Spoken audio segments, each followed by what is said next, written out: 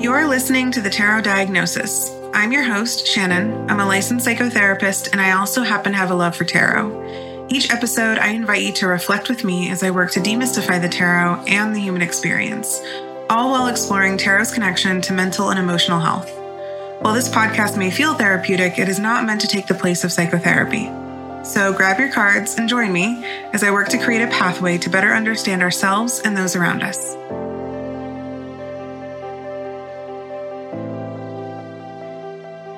Today, I get to sit down with Mimi Cirbusova.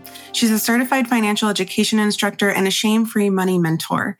Combining her training in education and creative problem solving, Mimi offers one-on-one mentoring, classes, and workshops to support financial scaredy cats on their journey up the money mountain.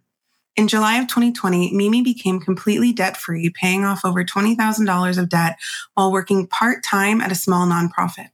She's passionate about helping people organize their financial lives to be in alignment with what they value most and experience more joy on a daily basis. On top of all of that, she's totally into tarot.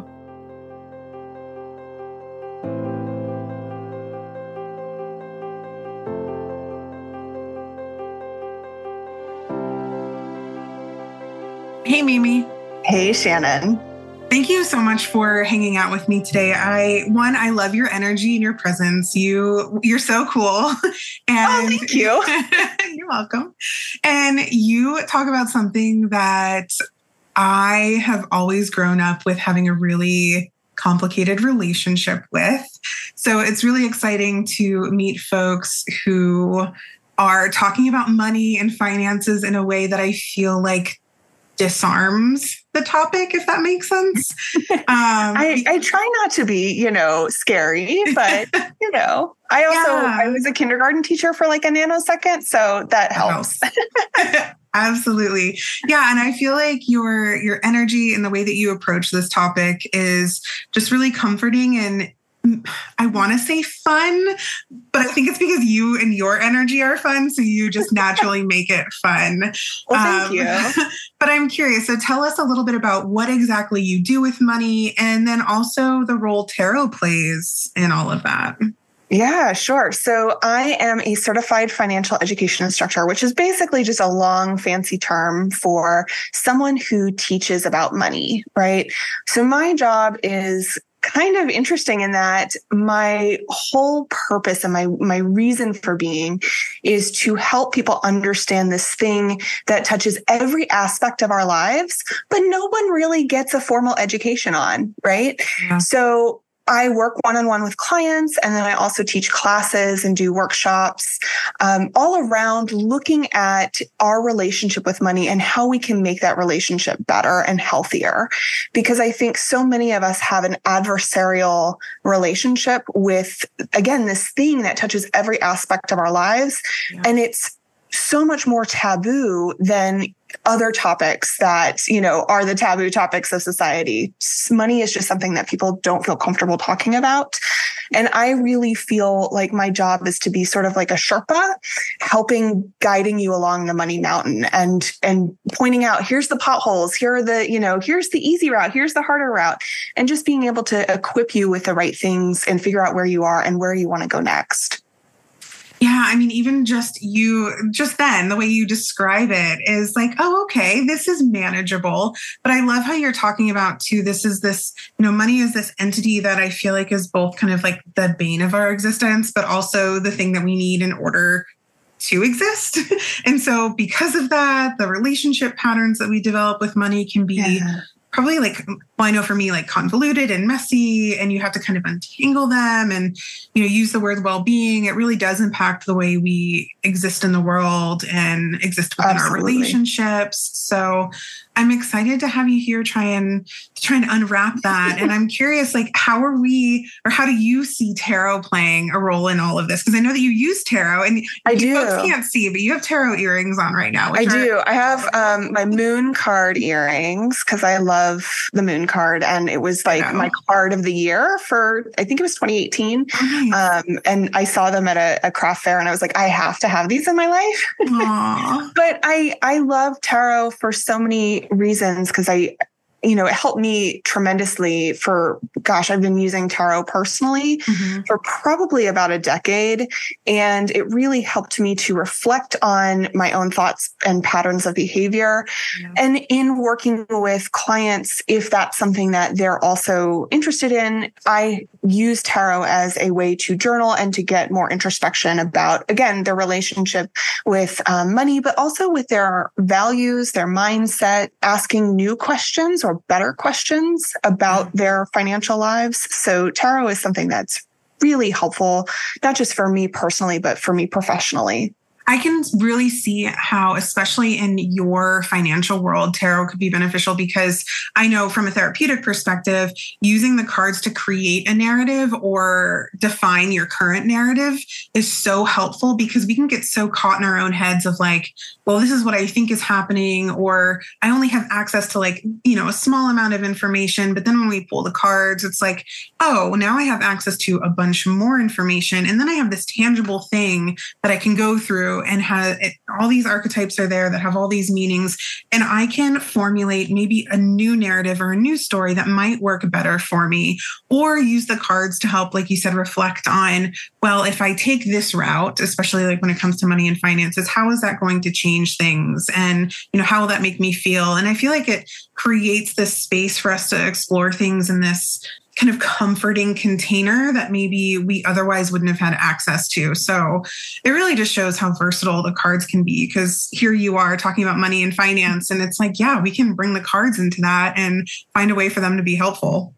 Absolutely. And I think it's using whatever tools are available to you, because really that's what we want to do with our finances, right? Is we want to be able to use all the tools that are available to us and find the right tools to match what we're trying to achieve. Yeah, and we're really getting into it. And I do want to pull a card with you in a minute, but even you just saying that makes me think of how, a few minutes ago you were saying, we don't have any, or we don't get really any formal education in money or finances unless that's something you go to college for, or you take classes for post high school education, because we're not exposed to anything except for what we see growing up. And that's really getting into the episode, but we're going to explore all that, kind of what sort of stories we create or that we've been told to create with money. But I would love to pull a card with you too. Yeah, I would love that. Perfect. All right. What deck are you using? So this is the Everyday Witch Tarot deck. It's one of my favorites. I didn't think I would love it as much as I love it, but it's kind of like that friend that's a good listener and says very gently what you need. So I just love it. That's how I feel about Tarot Vintage, which is what I'm using. It just feels like that kind of comforting, but also give you the truth that you need. So, all right, I had a card jump out, so I'm going to go with that one. And it is the Knight of Cups, which is interesting. Oh, so, curious. Interesting. What you end up pulling. I got Two of Cups. Cups? Yeah. Really? Okay. I think it's fantastic because we're talking about emotions. True, yes. And, the two is such a finding the right fit and kind of finding the right partnership and it being an equal partnership. And the way you're talking about Two of Cups is also, the relationship that we have with money. That the other person in the Two of Cups doesn't have to be another person. It could also be, what is our relationship like with money and finances, or the people in our life that are tied to our finances or that we're tied to their finances. I love that Two Cups came up because the Knight of Cups for me is kind of dramatic and again does speak to the emotional part of money. But because he's a knight, I'm thinking about more of the charming and alluring qualities. What kind of charm does money have over us, or even what type of, or how are we disenchanted by it in addition to being charmed by it, right? That would be more of the shadow. Yeah, or even in that conversation about manifesting, because so many of us want to manifest more money. right? Yes. Ooh, that's a great way to think about the Knight of Cups. If I just sit here on my horse and hold my cup out and say, I want all of this money or I need all this money and just speak it into existence, it'll happen. It's so much more than that.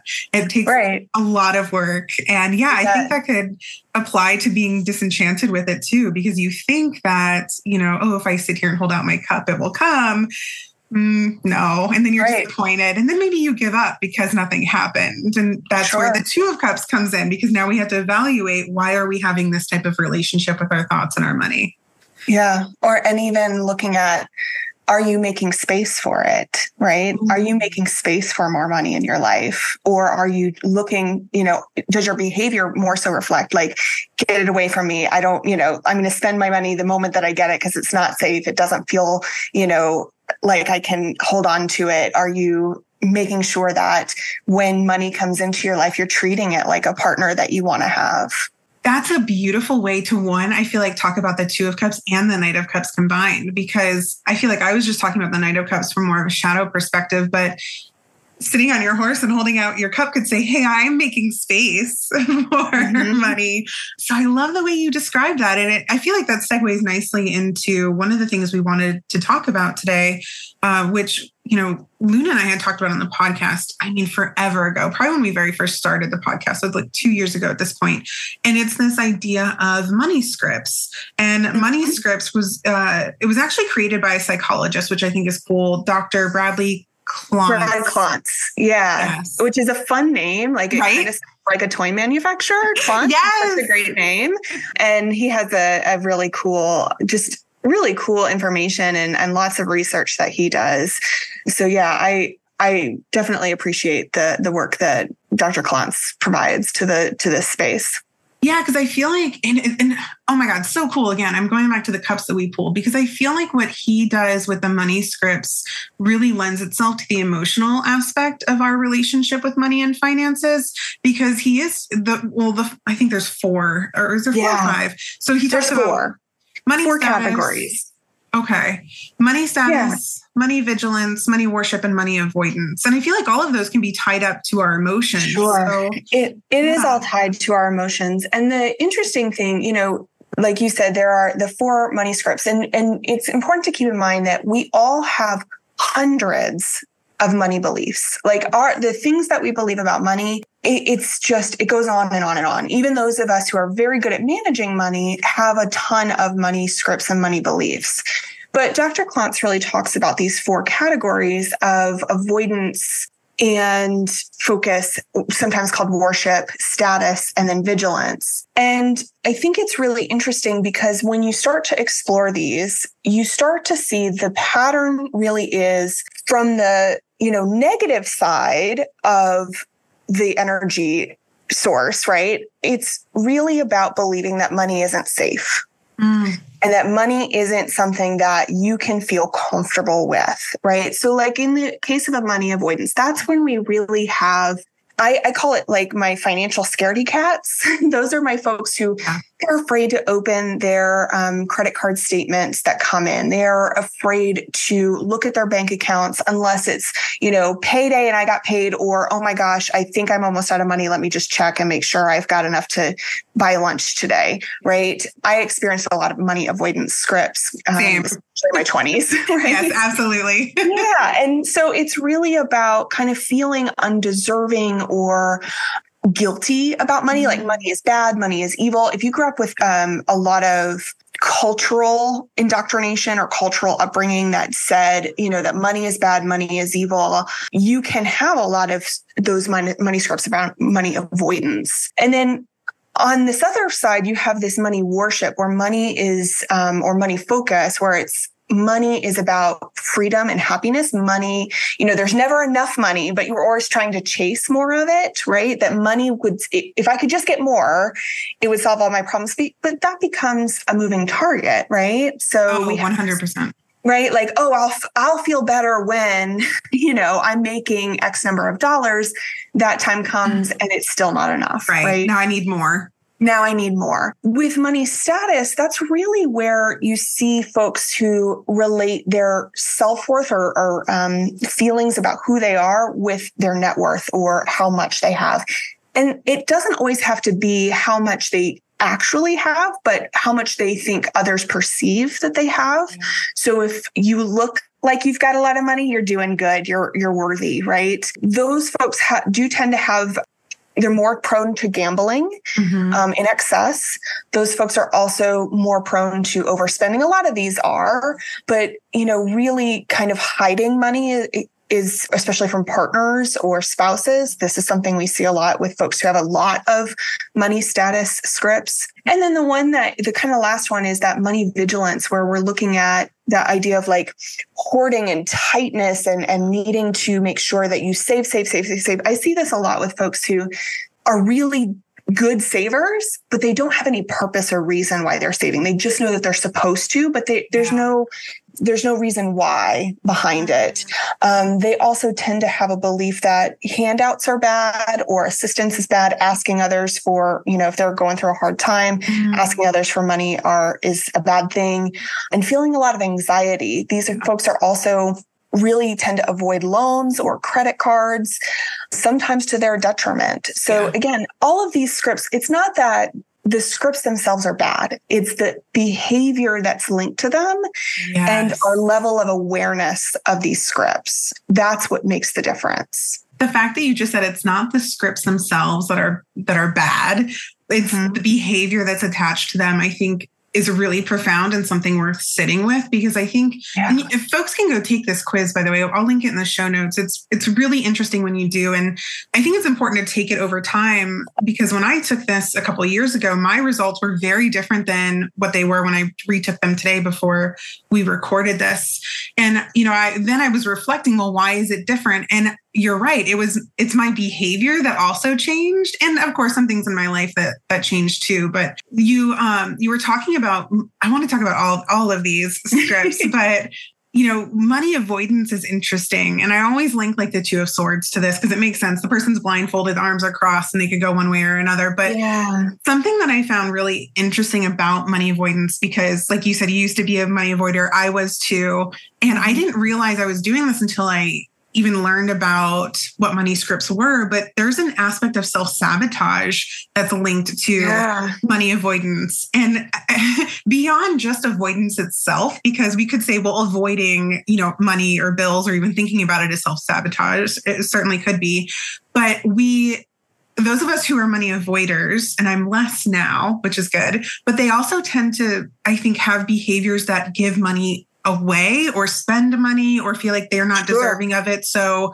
it sabotages any sort of ability to save or have a healthy relationship, because it's like, well, I need to avoid this. I don't like money. It scares me. So I'm just going to make sure it's not really a part of my life. I'll make sure maybe my bills are paid, but other than that, I don't really want anything to do with it, like wipe my hands clean type of thing. And I'm curious if that shows up for you when you're working with folks. Sure. I mean, and I see self-sabotaging behaviors in all four of these categories, right? We see these self-sabotaging behaviors where it's like, you have folks who are chronic overspenders where when they get paid, the money is in their hand and it's out the door. Yeah. They get their bills paid, but, the moment that they're not saving, they're not investing seriously. I see a lot of times folks who, again, like with money status, where it's like, if I buy my, nieces and nephews or my, sons or daughters or children or whomever, buy them things, and, then suddenly they're dealing with just stuff everywhere, or, there's all these different self-sabotaging behaviors that can happen because of different money scripts. I think ultimately self-sabotage, at least from the perspective as a financial educator, I think self-sabotage is really about trying to feel safe without understanding what makes you feel secure and safe. The mic drop. So brilliant. Absolutely. Because I think that's the underlying issue with all of this is safety. Right. It goes back to earlier how I was like, well, okay, money is both the bane of our existence and this thing that we need in order to exist. And here we are trying to repair our relationship with money or rewrite our narratives about money. And at the same time that we're trying to do that, we all probably still feel really unsafe. And so when we're trying to reevaluate or repair our relationship, well, we're not necessarily feeling safe at the same time can be so difficult. And I think that's why a lot of people, at least as a therapist, I see this. I'm sure you see this even more because this is what you do. When folks come in and if money is being talked about, they might be working on their relationship with money, either, not being a money avoider or trying to reduce their script as the money status role. And they work on it for maybe a couple weeks. And then they stop because either something's happened or it feels so scary stepping out of what they've known for so long and into a new role that they would rather just revert back to what they know because they can predict what's going to happen when they're a money avoider or when they are a money worshiper or when they're money vigilant. But then they're just perpetuating the self-sabotage stuff that keeps coming up. Right. And I want to just point out the fact that feeling secure with money doesn't come from money. When there's a really good proverb that, stress is who you think you should be. Relaxation is who you are. And I think, even in line with that proverb and that quote, I think the idea is that we, if we have more money, we'll suddenly feel better. Or if these things line up, we're going to feel better. But really it's about looking to feel secure and feel safe. And then how does money align with that vision? And that's why when I talk about the money mountain specifically, which is really my own framework for how I work with my clients, once we get past those basic needs, right? Do you have a safe place to sleep? Yeah. Do you have enough food to eat? Are you able to maintain proper hygiene? Once we get past those things, the next level above that is really about your mindset and your values. Money is just really the way that we interact with money is really an outcome of what we believe and what we value. So, if we look at ourselves and say, okay, I have to live in a capitalistic society where to meet my needs, I have to pay for those needs, right? How might I do that in a way that serves my greatest good? And if we're doing a lot of self-sabotaging behavior, who ultimately benefits from that? If we're doing a lot of things where we're avoiding looking at our finances, we're not taking the time to learn about money, despite the fact that there's so much great information out there that is reliable, that is helpful. When we're not learning about money, who ultimately profits off of that? The people who profit are, your credit card company who's getting your interest payments, your mortgage lender who is, seeing those late fees come in, right? Like when we look at those things, and again, I'm not downplaying the fact that we have very, very broken systems. Right. We have broken systems, and how can we best serve our greatest good as individuals within that broken system? That's really what we're trying to figure out. Yeah, I think even the way you just described who benefits can be incredibly empowering for folks to hear, because I think even just taking a minute to reflect on, who does benefit from my unhealthy behaviors or my ineffective relationship with money. And then when you see, it's actually the capitalistic society that I'm really frustrated with. Okay, so I already feel a lack of control because I can't change the fact that capitalism exists, but I can change my relationship and my behavior around money, which I think is just really important to be able to say, well, now I want this script and this narrative that I've written to benefit me, not all these other people who are kind of perpetuating my behavior or my relationship with money that is harmful to me. So even just that question, who does this benefit, can be really profound for folks to just sit and reflect. Who does this benefit? Okay, well now how can I make this benefit me?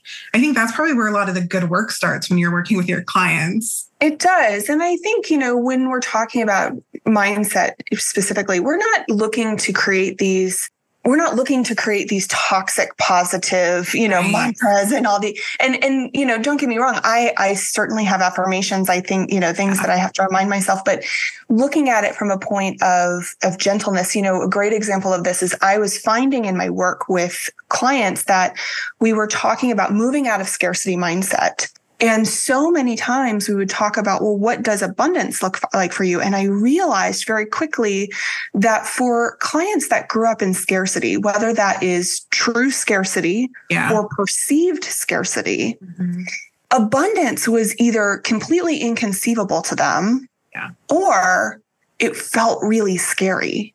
Yeah. Right? Because it's always that waiting for that other shoe to drop. So rather than focusing on abundance, what I try to focus on with my clients is enoughness. What does enough look like for you? And I think Vicki Robin in her book, Your Money or Your Life, really encapsulates that well. She says, basically, money is not really the thing that you're after, because after all, would you lock yourself in a dark, silent box forever in exchange for becoming a billionaire? We're not the money is not really the end all be all. It's how money can make us feel through what it can provide. So we have to understand what feels like security to us to make sure our money aligns with that. So I love everything you're saying. And I don't know if you saw, but I quickly just cut the deck. I pulled another cup. I pulled King of Cups.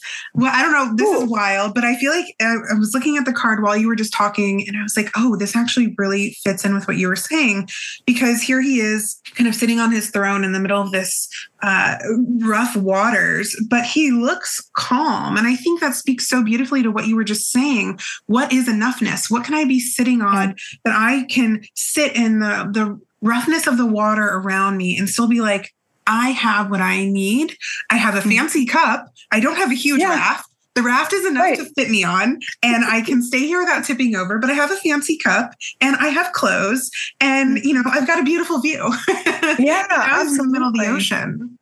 And your enough point, the thing that feels like enough for you can change. Yeah. I mean, what is enough for me right now in this season of my life is very different than what it looked like even 2 or 3 years ago. I have been able to say, in exchange for being able to have more time freedom, have more autonomy by being an entrepreneur, I am willing to let go of these other things that felt like security in that past season of life. And in this season of life, again, being able to look at my life and what is most meaningful to me, my enough point just looks different. And that's okay. And it will look different again, at some point in the future. But I think it was funny, while you were saying all that, I pulled the 9 of Pentacles, which I think is all about kind of basking in that I have done enough. I have what I need and I don't need more, because more. And again, I think that's where a lot of folks with that abundance mindset, and I'm not bashing abundance mindset, but I think abundance mindset can feel like excess or waste. And when we're living on a planet where there's limited resources, I mean, we've already passed, I think the Earth overshoot day has already come and gone, right? When we're living on a planet with limited resources, thinking about having so much that it's too much can feel really unmanageable. So I think, it's really about seeing, what do I need and how do I maintain that space? Yeah, your use of the word maintain is really important. And I love that you pulled 9 of Pentacles. That's one of my favorite reflective cards, because I'm always telling folks and even trying to remind myself, let's sit back and look at what you've already done, what you've already accomplished, what you already have. What have you planted? What do you want to plant? But let's just sit and be grateful for a second for what is here. So that's one way to look at it. And I feel like another component here is, and I feel like we've kind of been alluding to this in our conversation so far, is that a lot of the relationships and our narratives that we've created about money really stem from our childhood. And I think it can be overwhelming to sit here and maybe even be listening to us and thinking okay, I have all these money scripts or narratives or stories or ways of relating to money, but where do they come from? Or I've been doing it for so long, I don't understand why I am the way I am.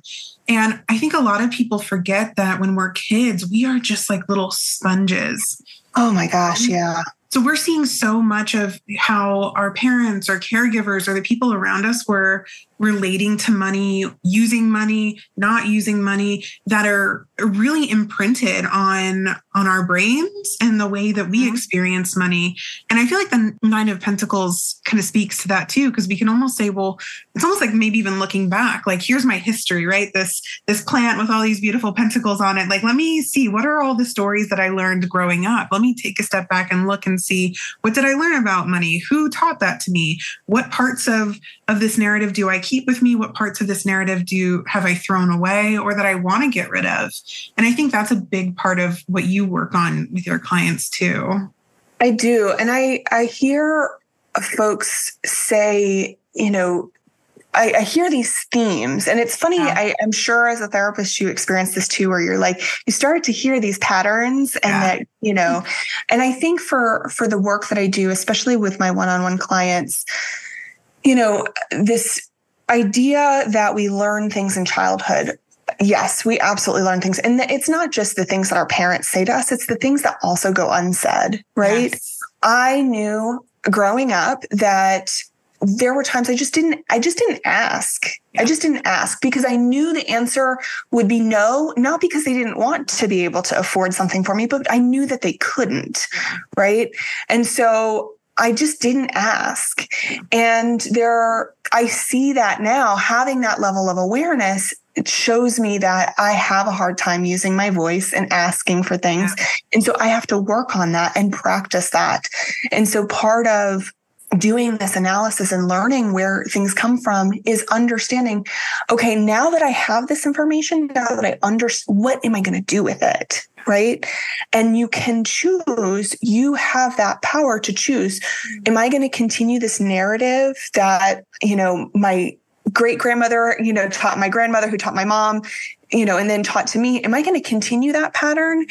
And one of my favorite questions to ask when I hear this come up is, in what times in your life has that statement been untrue? Right. So maybe in your life, no one invested, no one put money away for retirement. And maybe that was, that's the reality.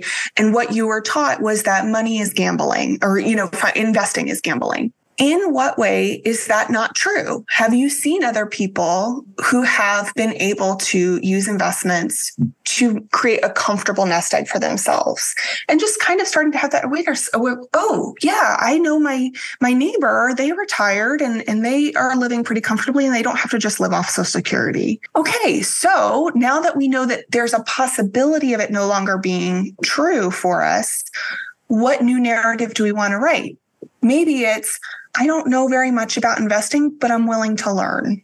Yeah, but I'm willing to learn. I think that's one of the biggest, components here, because what we've learned growing up, a lot of times we take with us to mean like that's it.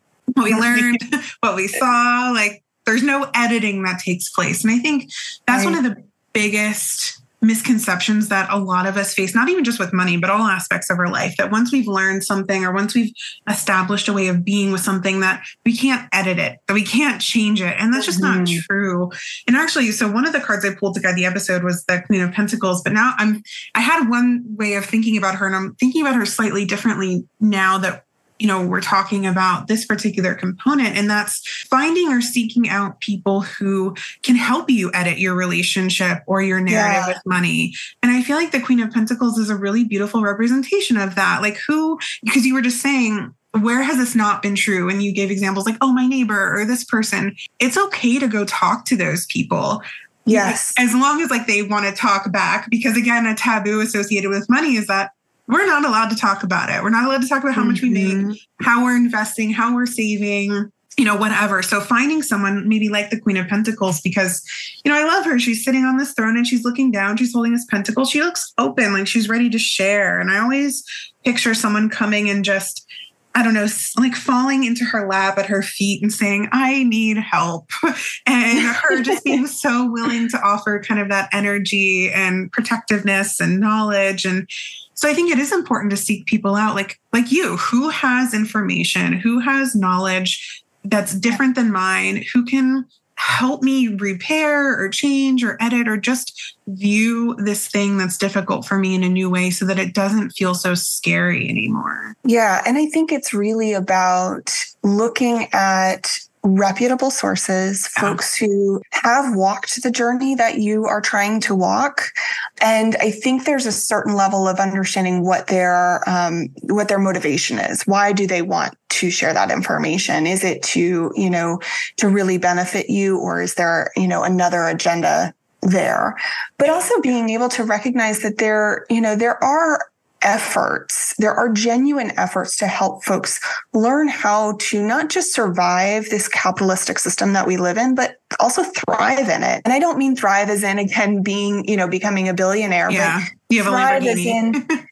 Thrive as in, I can walk through my door, look at my mail, open up all of my mail and not freak out and panic and have my heart race every single time I see a statement from my bank. Yeah. Right. That's really what we're trying to get to, is feeling that sense of, I have a plan. I have a baseline understanding of the foundational pieces that it takes. And then I also have enough confidence to know that if things change, I can pivot. Yeah. Right. Not change the whole plans, but I can pivot and make some new adjustments. To me, it's kind of like rerouting on your GPS, right? Instead of, saying, well, I'm no longer going to the store, just because there's construction in the way, you can say, no, I'm going to just take this back route and it's going to be okay.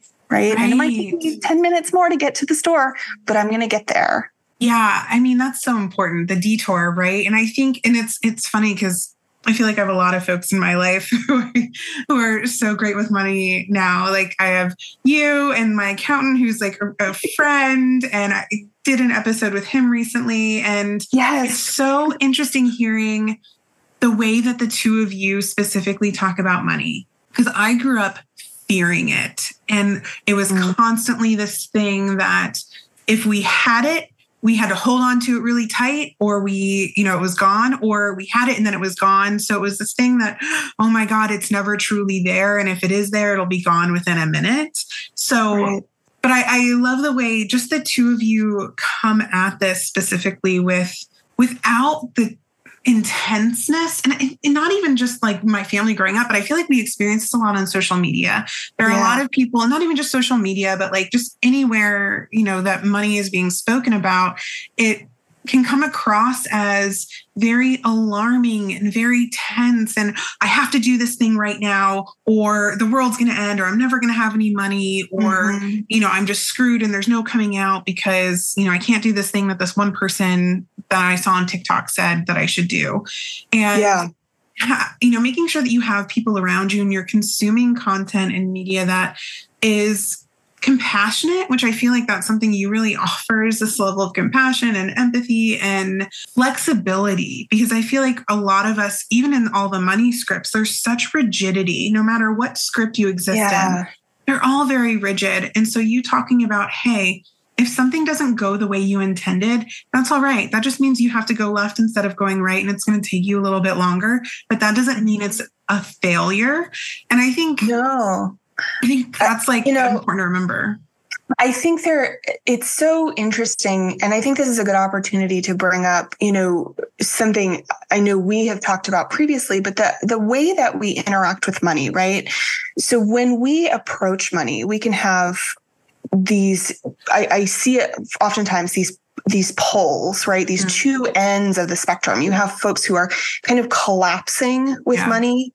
There's never enough money. Money's bad, or I'm bad if I have it, or money is scary. I want to run away for it. And it's just, we kind of fold in on ourselves, and we, it's that, I lose, you win mentality when it comes to that, going back to that Two of Cups, right?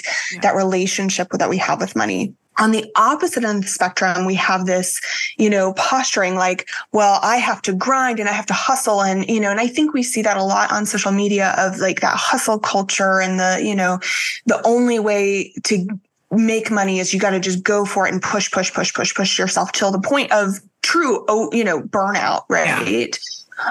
Or we see folks who, go to such extreme lengths to, pay off debt as fast as possible, to, get to these finish. And I'm like, what is the journey then? What's the point of the journey? And I really want to offer kind of that a third alternative, right? And let's disengage from this binary of collapsing or posturing and instead look at composure. And to me, composure is that saying of there is no fight to fight.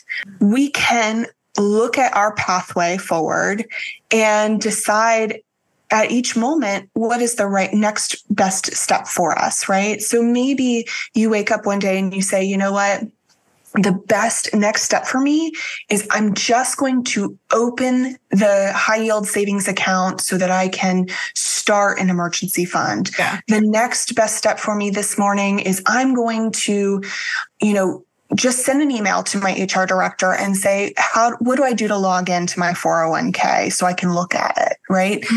It's not about trying to get to this finish line. Because I guess for me, I'm like, the finish line is death. Yes. Like, why am I racing to get to that? I would rather look at it and say, when I look at where I am now and the actual finish line of death, and I'm no longer on this planet, what do I want that journey to look like? What are the things that are important to me? How can I take care of myself when I'm at the age I am now and when I'm at my most vulnerable, right? And my most vulnerable could be in the next 10 years. It could be, 50 years from now. I just don't know. So I will really want to make sure that we look at money as this tool for creating the life that means something to us, because we only get this one life. And I think money is just one of the many resources that we have available to us.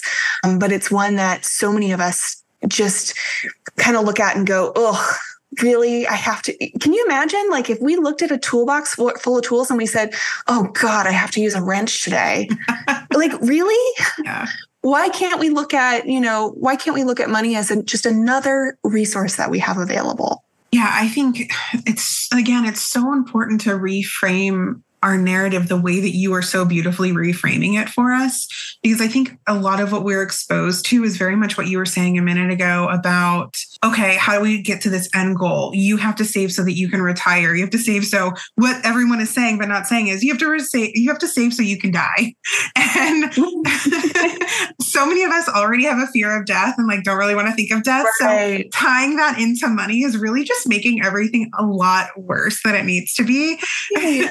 So you talking about, well, no, how can we use this as a tool to help us live as we are now? And sure, saving is important and investing can be really helpful, but Absolutely.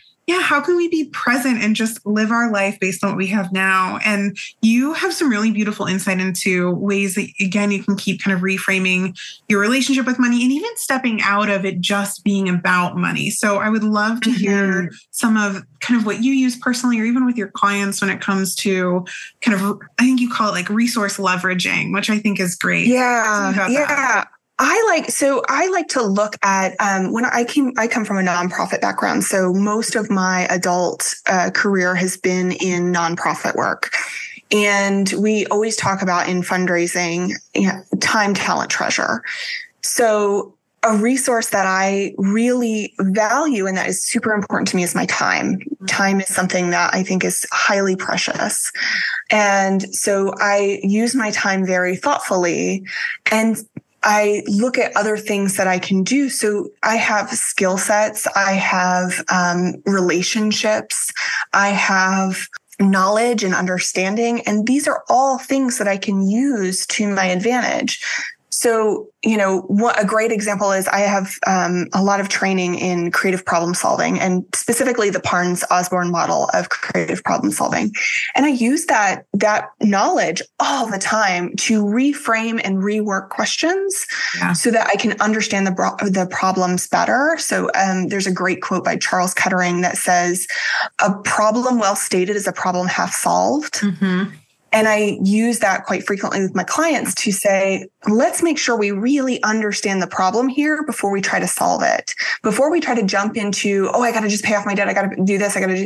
Let's really understand what the problem is. Let's understand the situation. What is the landscape that we're facing so that you can pack appropriately, right? So that you can make a plan appropriately. And I think when we look at resources, again, beyond money, we can start to ask better questions about how we can leverage those resources to meet that vision. So I grew up all my life going with my parents to the polls to go vote.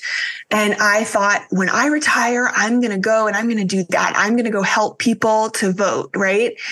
And the moment that I became an entrepreneur, I went, oh my gosh, I have the time now. I can go become a poll worker. I can go help people vote, right?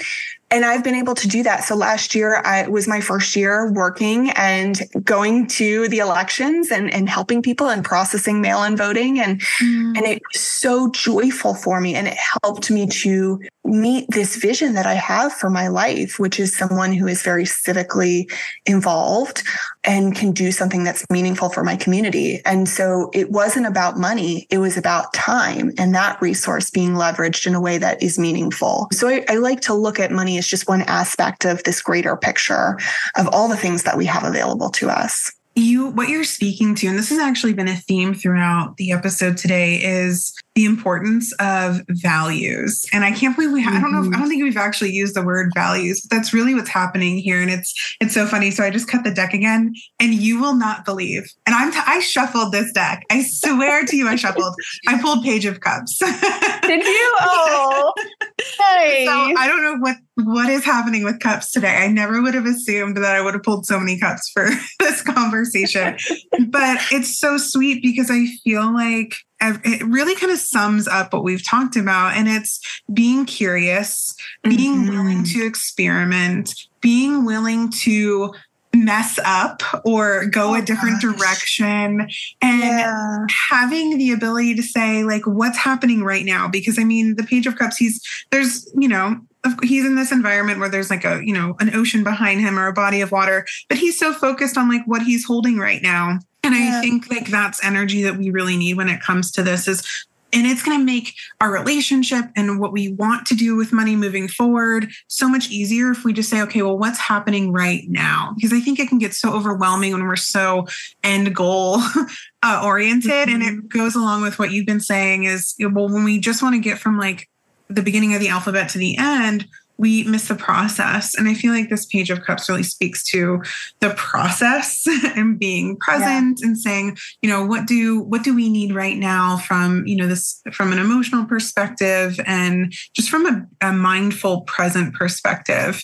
I just think it's also wild that I pulled another cup. I mean, I think it makes a lot of sense. And again, when I think of like Ace of Cups is a great example, like this chalice of possibility. And I think that's the biggest thing for me is if I can help folks to see possibility in their financial life and in their financial journey, and just see that there's so much more potential than they're giving themselves credit for, that to me is a job well done. Like that to me is the A+, gold star moment of, if I've been able to make somebody go, wait a minute, I could actually, I could save up, and it's not that hard. If I really wanted to go, travel across the United States and go get a tattoo from this artist that I've always wanted to get a tattoo from, like I could do that. I just need to execute this particular plan. And wait a minute, I don't have to worry about doing that every single paycheck. I could automate that and set up some things so that I don't even have to think about it. It's just done. Absolutely. So I think that's really, it's as much as the cups are, about emotions and feelings and so much of this is about emotions. And I think that's why so many of us get turned off talking about money, is that we try to either detach the emotional side of it or we can't get past the emotions to see through the tangible steps. And it's really learning how to hold both of those equally and understand both are important. So thank you so much for hanging out with me today and really taking time to unwrap this experience with money. And I had no idea that it was going to really be the emotional landscape of money. When we talked about doing this episode, we had ideas, and you never know once you hop on and you really start talking. So this was It was really great. And you just have so much value to offer folks. So please share where people can find you, what you have going on, because you have some really cool stuff happening. I do. So I can be found, everything about what I'm doing is on my website, so metasweetmoney.com. And I also have a YouTube channel where I share all sorts of interesting things. I actually do a little segment here and there that is money and tarot, and kind of looking at the tangible parts of finance along with tarot cards. And I also have a podcast that I just launched this year. I'm really proud of it, and I'm having so much fun with it. It's the Meadow Sweet Money podcast, and you can find that anywhere that you listen. And I'm on Instagram mostly. I do have a TikTok, but I've been kind of quiet over there. So Instagram's the best way to reach out to me if you ever have a question or want to reach out. And of course, I do one-on-one mentoring if that's a service that you're looking for. But more classes, more things to come, and I've got lots of goodies coming up this year and next year.